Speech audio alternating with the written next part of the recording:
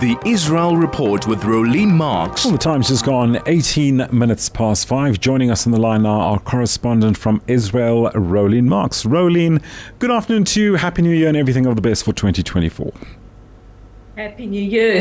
So happy to be speaking to you again. I missed you. Well, okay, yeah, well, missed you. Everyone missed you too, Rolene, but yes, everything of the best and great to have you on board once again, Rolene. Let's just hope it's a positive and progressive year for all of us in 2024. Rolene, so the big story of the day, Deputy Hamas leader Saleh al-Aruri's assassination. Take us through this.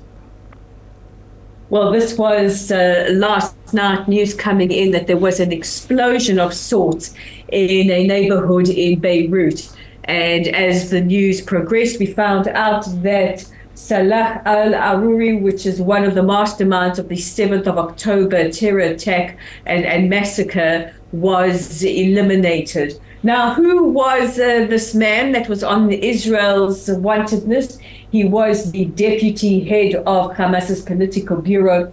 He was also very involved in trying to galvanize the Hamas cells in the West Bank and Gaza to unify them and to bring along Hezbollah as well. And he was also the founder of Hamas's military wing, the Izzeddin al-Qassams, responsible for many terror attacks against Israelis, against the state of Israel. And as the head of the Mossad said earlier today, he said those who participated in the 7th of October attacks have signed their death warrant, and it doesn't matter when or where we will get you. Indeed. Well, Shin Bet and Mossad have also made it clear that they're going to go after everybody who's based abroad. Absolutely. They were involved in planning the atrocities of the 7th of October that included rape and sexual violence, murder, torture, mutilation and kidnapping. Then they are not safe wherever they may be. Indeed. Rolene, and of course another story making headlines today is Harvard President Claudine Gay's resignation. Yes, so it's been very interesting to watch the feedback on social media. Some people say, it's unfair and that it's discriminatory. But Claudine Gay, with the shortest ever tenure in Harvard, she took the presidency in July. And she had a blind eye when it came to issues of anti-Semitism. She was told so many times that this is the situation for Jewish students on campus. The situation is untenable. There have been acts of violence threats. We've seen some of the footage. We have heard a lot from students on campuses. And then there was also the issue of her plagiarizing. Anybody involved in academia or who's a writer, journalist, will tell you that plagiarism is considered to be quite criminal and abhorrent. And this is why she has been forced to resign. She will, Michael, continue to keep her very padded, we'll call it, job and salary of nearly $1 million a year. Wow, $1 million a year. Okay, that's something. $900,000 is her salary. So nobody's really crying for her back pocket. She's still employed. She just won't be the president of Harvard. Indeed. I guess to her credit, Rolene, she did say that, look, she resigned in the institution's interests and not her personal interests. Well, absolutely. I think that, and I've said it many times over the last now nearly 3 months, this has been a wake-up call. This war has illuminated a lot. It's illuminated the anti-Semites amongst us. They will come to the fore. It's illuminated the complicit nature of the United Nations and their various agencies. And it's highlighted, it's brought to the world the situation for Jewish students on campuses, especially across the United States. You and I spoke about that congressional hearing just a couple of weeks ago. Yes. Where Claudine Gay, along with the presidents of UPenn and MIT, had to answer questions, and all they could keep saying was, it depends on the context. It depends on the context. Well, we'd like to know what context is this? And I think we have a very, very clear idea. Well, indeed. We've heard that word before, so used locally. Context, it seems to be a word used for convenience to find an excuse into what they're saying. But anyway, let's just see now how things transpire at Harvard University following her resignation. Rolene, looking at now, let's come closer to home, closer to Israel. U.S. intelligence is now confirming the Shifa hospital was used as an Hamas terrorist operational base. Well, one thing the IDF have done really, really well is that they've made sure, and there's no excuse, journalists, no excuse if you are receiving the daily briefings from the IDF as part of their list of journalists. I get their updates throughout the day, which I share with with my groups.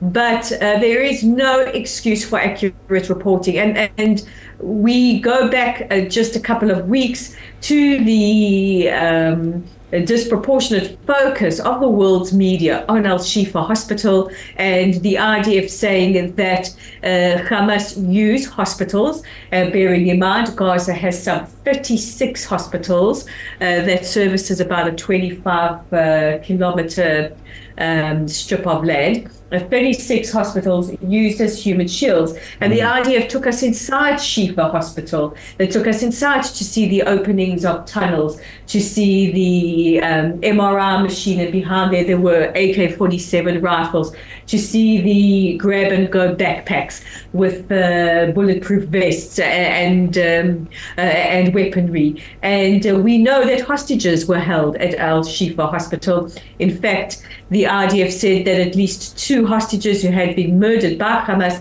their bodies, their remains were found in the perimeter of Al-Shifa Hospital. And all our findings are handed over to other intelligence agencies. They're shared with the international intelligence agencies, shared with the media, and the United States confirming what we already told the world, that the Al-Shifa Hospital was used as a command center, not just for Hamas, but for Palestinian Islamic Jihad. In fact, U.S. intelligence went further to say that, knowing that there would be an IDF knowing that there would be an IDF invasion, they were very, very quick to destroy documentation and any kind of evidence. But we got it. And it's there for the world to see. Indeed. Rolene, let's just stay in Gaza just a little while. Now I'm seeing reports also of more extensive tunneling being discovered. One example is in a school, and now we've also got Hezbollah to the north with deadly tunnel systems than Hamas, according to reports. Well, it's no secret that Hezbollah have also been tunneling over the years, and the IDF have also destroyed a significant amount of tunnels there in previous conflagrations. But we are bracing for any kind of upswing in violence with Hezbollah, any kind of opportunistic attacks coming from tunnels there. And the IDF have said that, we will defend on all fronts. But Gaza, an estimated 1,500 tunnels, because it's not necessarily what happens above the ground, it's what happens below the ground. In Gaza, 1,500 tunnels. I've got the numbers in front of me, about 550 kilometers of tunnels that are under the Gaza Strip, costing, are you ready for this, $470,625,000 to build, about $3 million per 3.5 kilometer of tunnels. Now imagine that money was used to build homes and hospitals. Well, there are enough hospitals, but schools and infrastructure, and give whatever the people of Gaza need, food security, whatever they need. Imagine that money was spent on improving the lives of everyday citizens of Gaza. And if you've seen the imagery inside the tunnels, and there's no excuse for not seeing it, it's not just in the media that we get, but it's also been broadcast around the world by many of the mainstream media, including Reuters, who have done a big expose taking people inside inside the tunnels. But if you see inside these tunnels, they are extremely sophisticated. Some even have railings. Some have better bathrooms and kitchens than many people have in their own homes, Michael. And I believe also, Rolene, very quickly, there's also a talk of, or rather suspicion of tunnels between Judea and Samaria going on the West Bank.